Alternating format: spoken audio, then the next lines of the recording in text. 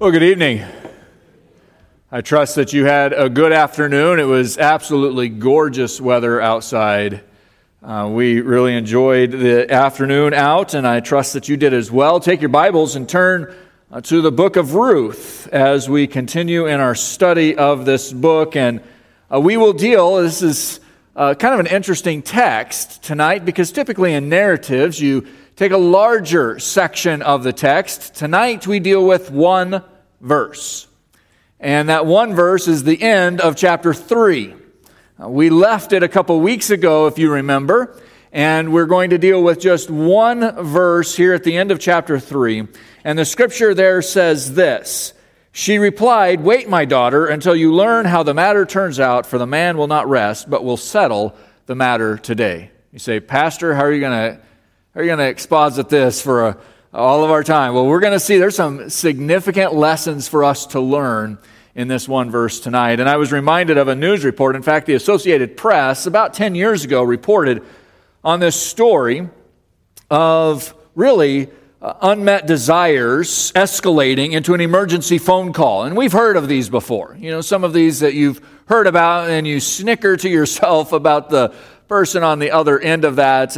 But we know the frustration as well. Evidently, though, a 27-year-old woman in Fort Pierce, Florida, walked into a McDonald's to get a 10-piece McNuggets meal. That's the scenario.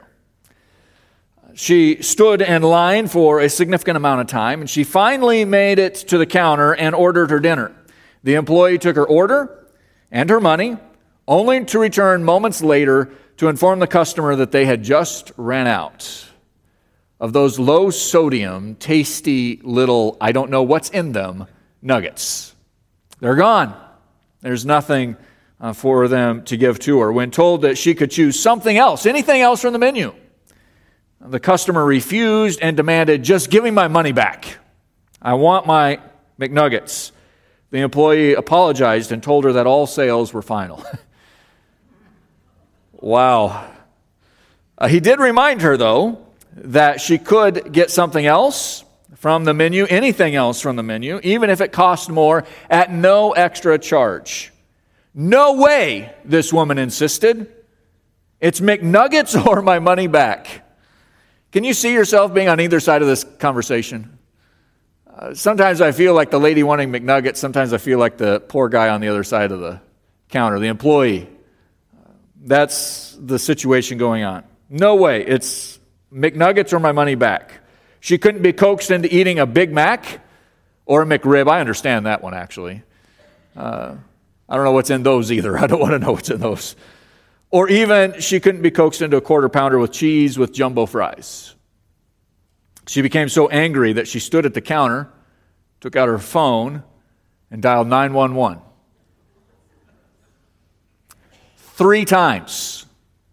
Not just once, not just twice, but 3 times. I mean, this is clearly an emergency. She never got her McNuggets, but when the police arrived, she did get a ticket for misusing the 911 emergency system. I wonder how many of us, you say, well, what does that have to do with what we're at in Ruth, where we're at in Ruth? I wonder how many of us treat God like he's an employee at McDonald's. We've come, we want something for ourselves. We've paid, at least in our mind, a fair price to get it. God doesn't come through, at least in our minds, and we're left at the counter with options we never wanted. Even worse, we wait at the counter while God seems to disappear with our money, while we're left waiting for him to return and offer some guidance or some kind of guarantee. When God finally does appear, he demands that we partake of something we don't like, something that we would never have ordered in the first place, given the choice. One of the greatest tests of the Christian faith is standing at a vacant counter, waiting patiently the sovereign direction of God. An even greater test of our faith is when God reappears to hand us something that we never would have chosen for ourselves. Reminds me also of Margaret Thatcher, former Prime Minister of England, who once said, I'm an extremely patient person, provided I get my own way in the end. That's not patience. That's not patience at all. Ruth is not guaranteed of her desired outcome. And we're going to do a bit of review as we pick up verse 18. She's not guaranteed of her desired outcome, and this will certainly be one of the longest days of her life. And indeed, that is the title of our message, The Longest Wait. Ruth chapter 3, verse 18. As she waits to hear what news Boaz will bring. So we've read the text already. We've introduced it. We've understood that the theme tonight is going to be waiting. Let us now ask the Lord's blessing on our time in His Word. Father, we are thankful that we have a God who is aboundingly merciful, overwhelmingly good, and gracious beyond our imagination. We also recognize that we serve a God who is holy, just, and righteous in every way. So, Lord, as we deal with this difficult subject of waiting, we recognize that we are a people, especially in this day and age, who do not want to wait. We want everything given to us on demand. In fact, that becomes the theme of everything from our choice of TV programs to the choice of dinners that we eat. Pray tonight, though, that we would learn the lesson that Naomi is seeking to demonstrate for Ruth. That as Ruth is learning it, that we too would learn to wait on our Redeemer, to recognize that there is nothing we can do while the Redeemer is doing His work. We praise You for all that we will learn tonight as we deal with this just one verse in the text of this incredible book, a book that is exciting to us, a book that is filled with joy for us, but a book that is going to challenge us also to understand the kinsman Redeemer. So, Lord, we give You the glory and the honor for it this evening. Give me the words to say. Give us hearts to listen, to obey, as we seek to stand at a vacant counter, waiting on Your direction and Your sovereignty. So, Lord, we give You the glory and the honor for it this evening. We ask Your blessing upon it. It's in Christ's name we pray. Amen. Tonight we have a similar outline as we have had in previous weeks in the evening. We've just kind of given you a few points and some space in your bulletin. And so I just put those 3 points up. How the Lord leads, we want you to kind of fill in, because there's a lot here that we're going to glean from the text that takes far longer to explain than to read. And so there's going to be a lot of time for you to write some things down as the Lord impresses upon you those things that He brings to mind. And the first that we start with is Boaz's oath. Remember, and this is going to take us back to chapter 3, verse 13, so turn back a little bit into the chapter, and remember Boaz and his character. His character has all along been godly, but we see his determination to follow God's law. And in verse 13, we see this. He says, "Remain." This is Boaz speaking. Ruth has come to him in the middle of the night, remember. He is there by the pile of grain, and he is stirred awake. And he sees Ruth here. They've had a conversation. She, in essence, says, "Will you marry me?" And this is his response. He says, "Remain tonight, and in the morning, if he will redeem you, good, let him do it. But if he is not willing to redeem you, then as the Lord lives, I will redeem you. Lie down until the morning." Boaz has demonstrated godly character all through our first introduction with him at the beginning of chapter 2. We've gotten to know him as a man of godliness, a man of gentleness, a man of compassionate care, especially as demonstrated to Ruth and to Naomi. We also recognize that he is honest, as he is determined to follow the law of Moses. And we see that demonstrated here even in his oath. Ruth, despite being a Moabite, has listened to the instructions given to her and is waiting as we get to verse 18, as we'll see in a moment. She's waiting, and like Boaz, is humbly submitting to God's will in obedience to the law of Moses. Can we say that about our own hearts?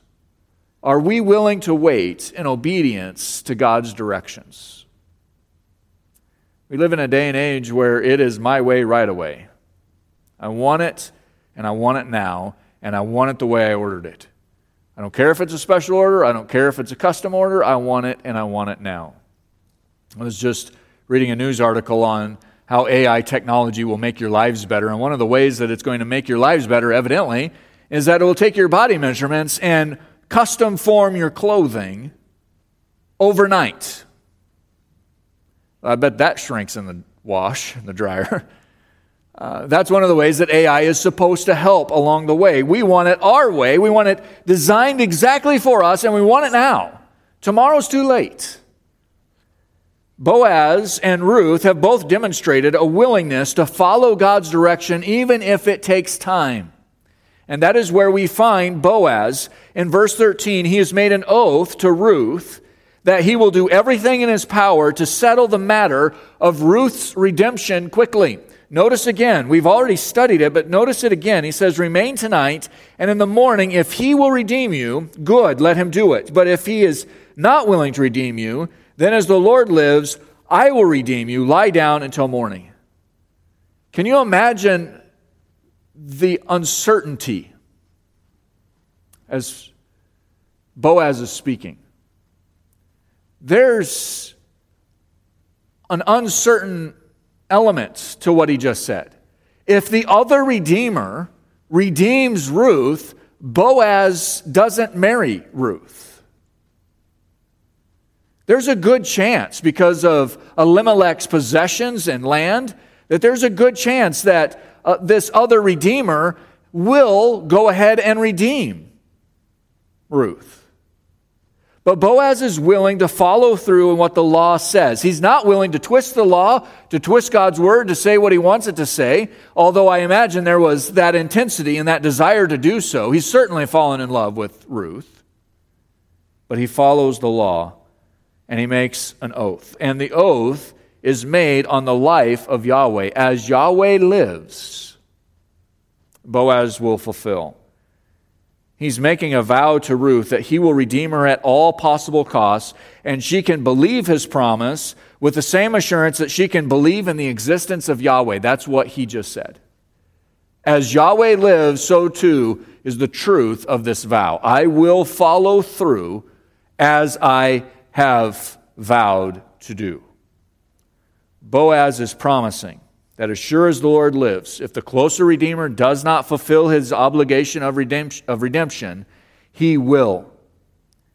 Early the next morning, skip down again to verse 18 of chapter 3. Early the next morning, Ruth goes to Naomi's home. Boaz heads into the city gates, and along the way develops a plan for when he meets the other potential redeemer, the closer relative. By the way, as we will get into it a little bit, Lord willing, next week, we're going to understand that this kinsman redeemer, this one who's closer, is a brother of Elimelech. So this is an uncle of who Ruth had originally married. He's the closer relative, and this was required by the law that this would be as close of a relative as possible to Elimelech's line, because there was no heir after Elimelech. And so this follows through that this is the line that would have needed to be the redemption line, the redeemer line. And so this would have been an uncle, Elimelech's probably youngest brother. And this is the possible redeemer. Can you imagine the fear in Boaz's heart as he goes to the city gates? Can you imagine the fear in Ruth? A redeemer that she doesn't know. A redeemer that she hasn't built a relationship. Could potentially be the kinsman redeemer. Regardless, Boaz says we're going to follow the law, and that leads to Naomi's question. And Naomi's question is leading us into a reminder to wait. It would seem as if Naomi has been up throughout the night, because looking back into the chapter, look at verse 16. And verse 16 says, and when she came to her mother-in-law, she said, how did you fare? That is the mother-in-law, that is Naomi, said, how did you fare, my daughter? Then she told her all that the man had done for her. You can imagine the chatter at this point. And the chatter is increasing. It's early morning, and Ruth goes to Naomi's house, and Naomi is waiting there to receive Ruth. And she asks her an interesting question. The ESV has tried to simplify it for us, but it is a kind of a fumbling question in Hebrew. If we were to take it literally and translate it literally, it is, who are you? Naomi just asked Ruth, who are you? Well, that seems like an odd question, unless Naomi is groggy and sleepy through a tired or a wake or a sleepless night, having not been able to sleep all night long, it would seem like an odd question that she doesn't recognize Ruth in the early morning light. What is going on? But the expression carries the idea of, who are you now? That wouldn't be in the word, but it would be the implied element of the translation of this phrase from Hebrew into English. Who are you now? In other words, are you a bride to be or not? Is he going to fulfill the Redeemer's vow to you or not? Did he say yes or not? That's the question. That's what is floating around in this early morning hour, and Naomi is probing Ruth for all the details. Tell me everything he said. And everything that he said, she's taking in and processing and rolling over. And you can imagine this conversation that was held was tossed to and fro, back and forth between these two ladies for the next few hours. Now, did he say this? How did he say that? Think back to the relationships that you've had, and you evaluate every question. Is that what he meant when he said? Is that what she actually meant when she said? That is the banter that is going between Naomi and Ruth, and including in verse 17 how he measured out the 6 measures of barley that he had given to her and allowed Ruth to go back to Naomi with something to eat for the next several weeks. Ruth begins to recall these events. And at the end of verse 16, Ruth has poured out all of the details of the evening, and it is clear to Naomi and to Ruth that Boaz wants to marry Ruth. It ought to be. Boaz said so. You can almost hear the excitement between Ruth and Naomi as all of the details are recounted early on this particular morning. And then Naomi gives her counsel. This is where we want to spend more time this evening. Naomi gives her counsel. Look into verse 18. She replied, "Wait, my daughter. Wait, my daughter, until you learn how the matter turns out, for the man will not rest, but will settle the matter today." There's a lesson for you and I to learn here. And that's why we're going to take some more time. These are shocking words. Because remember, it's been Naomi who's been pushing Ruth. Do you remember that through the narrative so far? It was Naomi who, when she found out that Ruth had been in the fields of Boaz, Naomi says, "Go back there. Don't go anywhere else." Boaz had told Ruth that, but now Naomi reiterates that. Don't go anywhere else. Go to Boaz's fields. Go there to glean, to reap. Stay there. It's Naomi who's been pushing along the way. It was Naomi at the beginning of chapter 3 who said, let's move this along. Why don't you go have a conversation with Boaz and tell him that you intend to marry him and ask him to be the kinsman redeemer. And remember, that's the only time that it was appropriate for Ruth to be having that conversation. And she does have that conversation with Boaz. She's the one that goes to Boaz on Naomi's insistence. Go and let him know your intentions.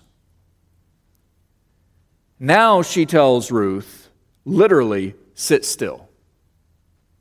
Sit still. What a shocking turn in the narrative. After all the action of the last few weeks, and now the counsel of Naomi is, wait. Don't do any more. Don't meddle. Don't get into conversations. Don't go down to the city gates. Don't go find the other redeemer. Sit still. There's rich truth here, believer. The counsel has great truth. And the truth is this: there is nothing that Ruth can do further. She is powerless to redeem herself. The law can only reveal her condition and the utter dependency that she must have on her Redeemer. And isn't that where you and I are as well? We cannot work for our redemption. We cannot earn our redemption, and we cannot send ourselves into the middle of the redemptive work. What a wonderful picture of the believer, the bride of Christ.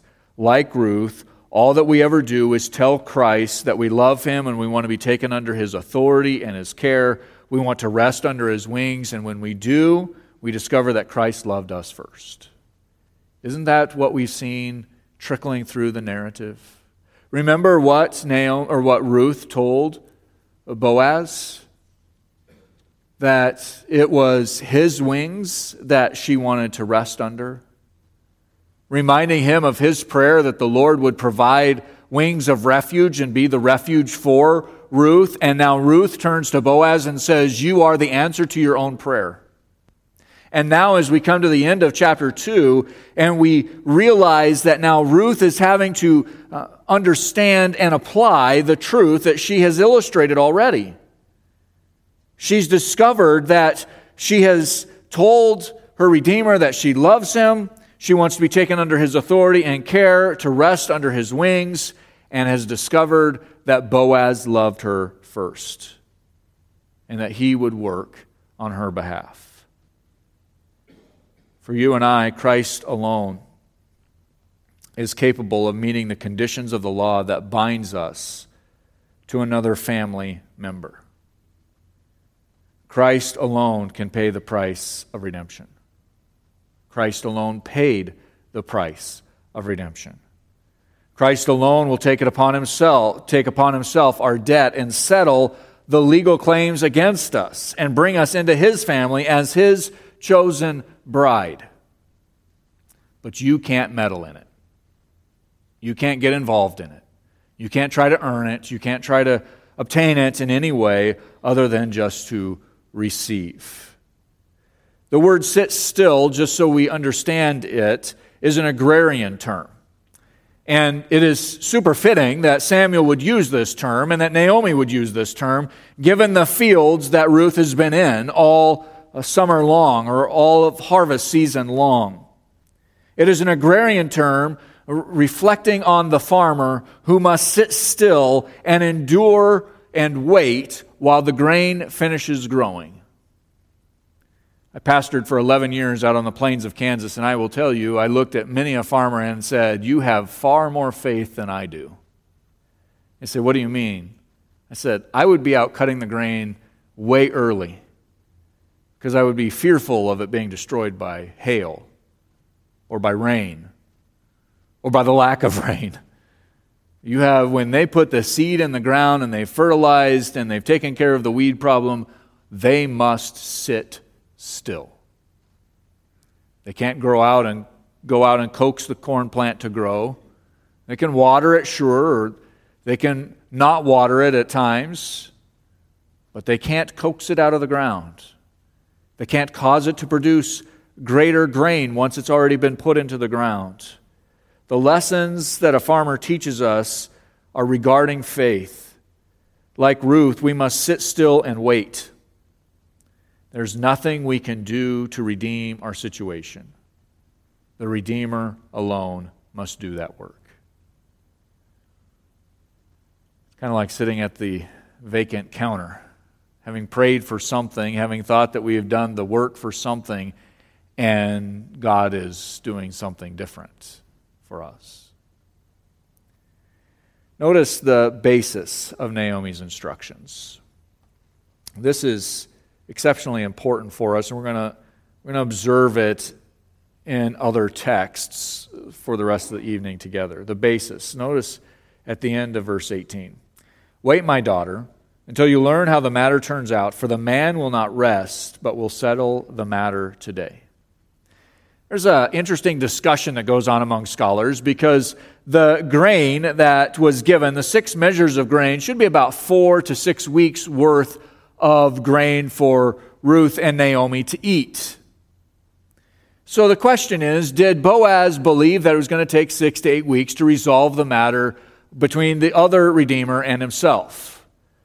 And we certainly don't see Naomi believing that.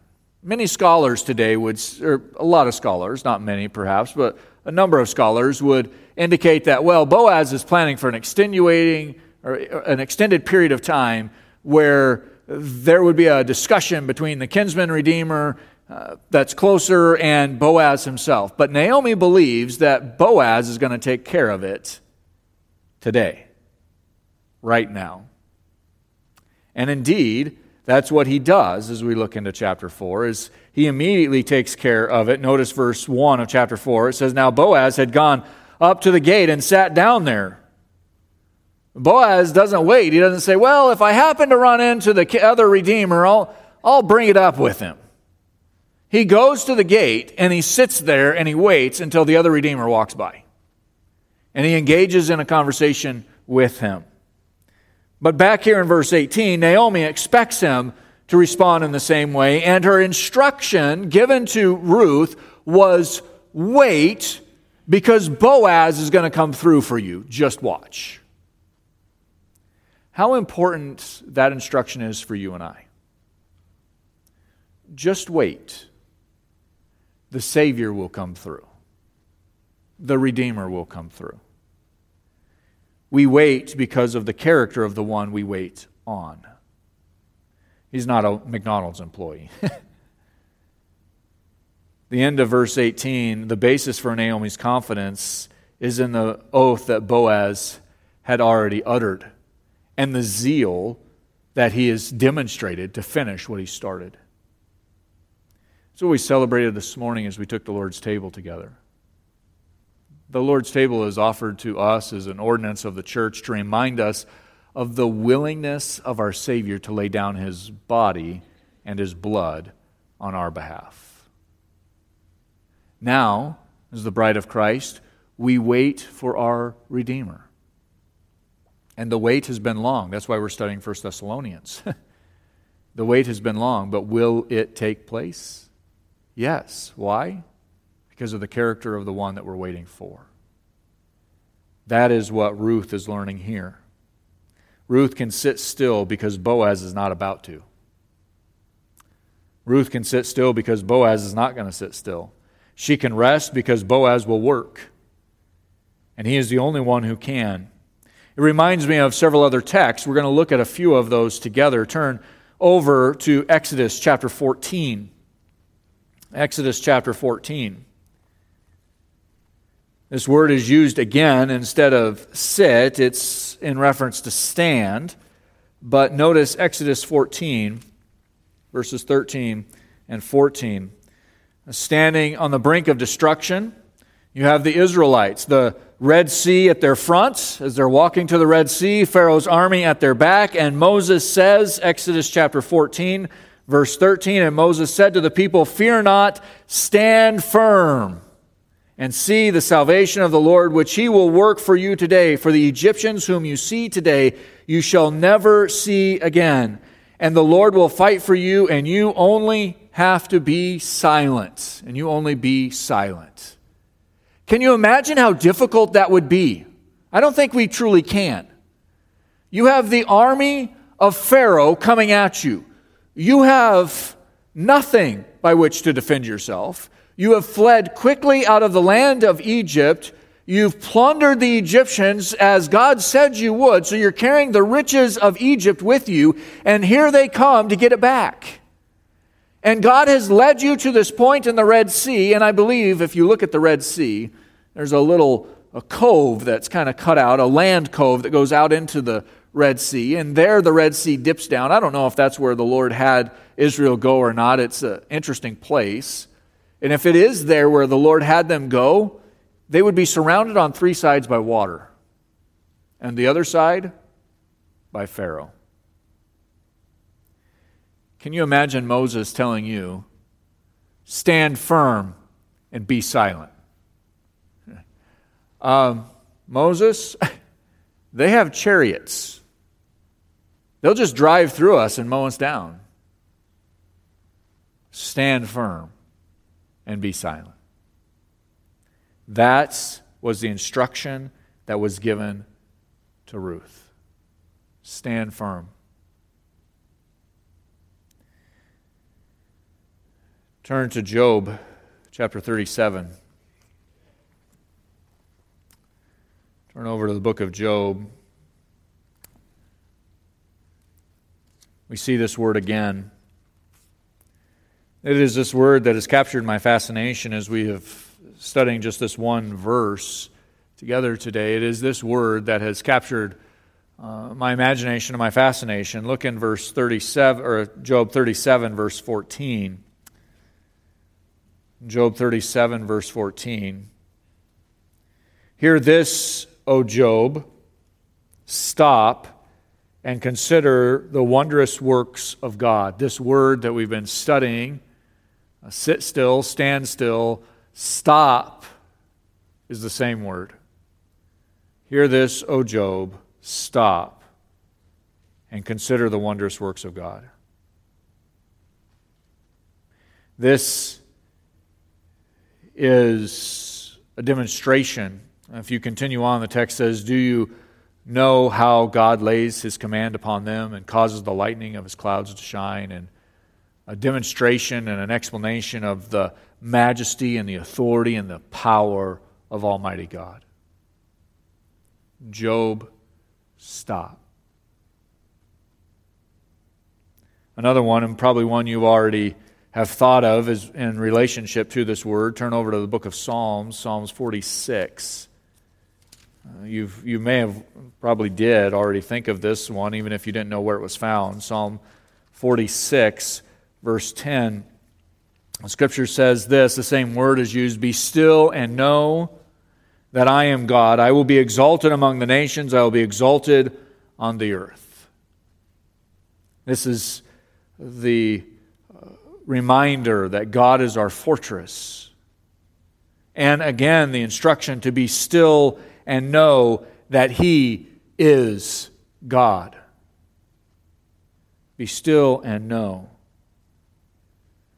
The believer can sit still, stand still, and be still because our Redeemer does not sit still. He does not stand still. And He will not sit or be still. Even now, let us consider as we close just a few more passages tonight, all in the New Testament. You say, well, Pastor, those are all in the Old Testament. I understand. We have the same instruction today for us as believers to sit still, stand still, and to be still. Turn over to Hebrews chapter 8. Why are we to be that way? We're going to catch why. In Hebrews chapter 8, we're going to see the first of three ways that Christ is now unceasingly working for us. Verse 1 of chapter 8 in the book of Hebrews. Now the point in what we are saying is this. We have such a high priest, one who is seated at the right hand of the throne of the majesty on high. Why can we as believers rest in our Redeemer? Because He is actively working as our high priest. He is actively interceding for the believer. So sit still. Sit still. Philippians chapter 2, a passage we studied a few months ago. Philippians chapter 2, verse 13. The Scripture says this, for it is God who works in you both to will and to work for His good pleasure. We recognize that Christ is at work in us as believers. And that happens through the ministry of the Holy Spirit. It happens through the process of sanctification. It happens in the sovereign direction of God in our lives.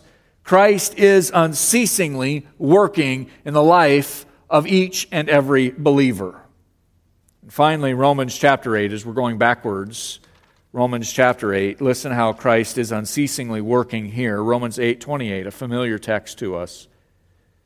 Scripture says, and we know that for those who love God, all things work together for good, for those who are called according to His purposes.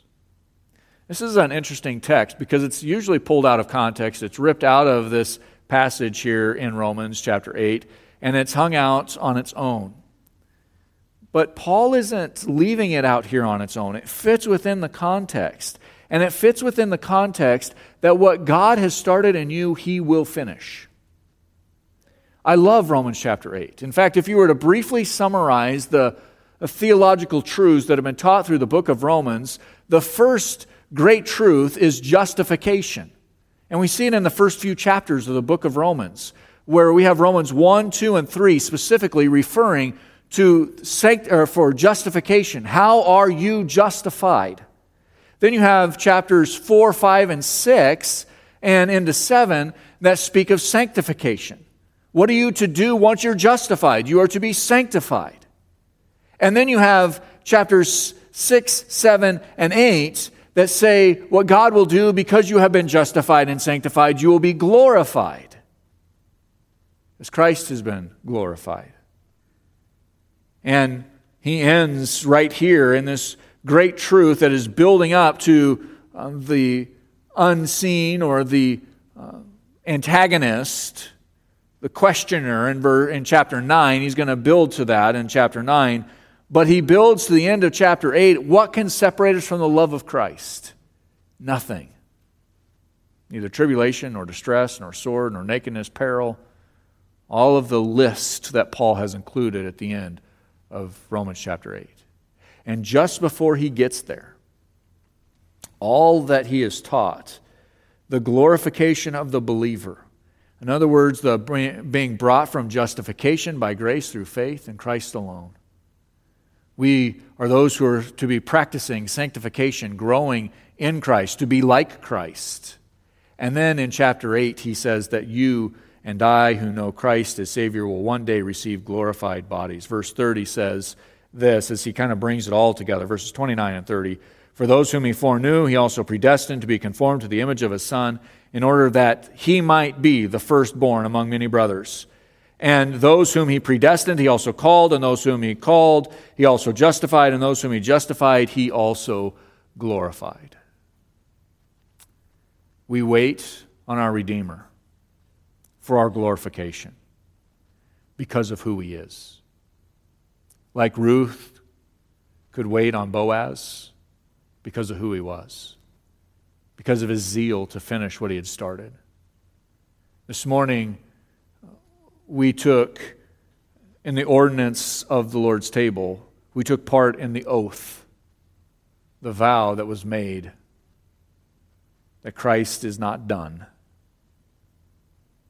When you come to know Christ as Savior, you become part of the bride of Christ. And he is arranging all things together for his good purposes on behalf of the believer. You may not know that it's a good purpose, but he arranges all things together for good to those who love him and are called according to his purpose. So how do we endure difficult things? How do we go through difficult moments in life? How do we keep our eyes steadily on Christ? Because of who he is. It's easy to get into the middle and try to meddle and fix our way out of it, but you cannot. And we must not. Let us be those who sit still. That was the instructions that was given to the Israelites in the face of Pharaoh's grand army. And could they trust in the Lord? Could they trust in the Lord? Yes. It was the same message that was given to Job when he had lost everything. And even his friends were lousy. Could he be still because of who God is? Yes. It was also that which the psalmist includes. God is our fortress. We are to be still and know that he alone is God. Beloved, when we look at Ruth's example, we see the work of the kinsman redeemer. And when we see the work of the kinsman redeemer, we recognize that that is an image of what Christ has done for us. He is worthy of our sitting still, of our waiting. Let us learn from Ruth's example and be still.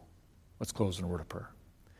Our gracious Heavenly Father, we recognize the challenges that we face in our world today have caused us to typically listen to the tyrant of the urgent. And that tyrant is loud. That tyrant is unbecoming. But it does demand our attention. And we are quick to turn our attention from sitting still to being fixers in our minds. Lord, as we recognize that there are times where we are active, we are to put on the full armor of God, and we studied that this morning. But there are times where we wait, where we're still, and where we are like Ruth, waiting for the Redeemer to do the work. Lord, as we think of the eschatological blueprint that has been laid out for us in your word, we recognize that we are waiting patiently for Christ's return. We are to be waiting patiently for the marriage supper of the Lamb, and we pray that it would be soon. But if it is not, I pray that we would continue day to day sharing the gospel with those who do not know Christ as their Savior. That we would day to day be making disciples of those who do. And that we would day to day be sitting still and waiting for the return of our Redeemer as we await news of the marriage supper of the Lamb. Lord, there is great truth, and we have spent all evening in just one verse tonight. But as we see chapter 4 begin to unfold in the book of Ruth, I pray that we would now be able to see it with more clarity, see it with greater authority as we understand the kinsman redeemer and the role that Boaz would play with Ruth, and our own Redeemer and the role that he plays with the church, the bride of Christ. Or as we depart from here, we will immediately be impacted by the urgencies of day-to-day living. I pray that in the midst of them that you would allow your Spirit and cause your Spirit to cause us to sit still because you are at work, to rest in you, to lay the worry aside and the stress aside and the discouragement and the depressions and the anxieties aside and be still before you. Lord, we love you. We thank you for what we've learned in the book of Ruth this evening. We ask that we would be faithful in applying it in the week to come, that your name would be glorified in our obedience to you and to your word. Lord, we love you and we thank you for all that you have taught us and instructed us throughout the day today. It's in Christ's name that we pray. Amen.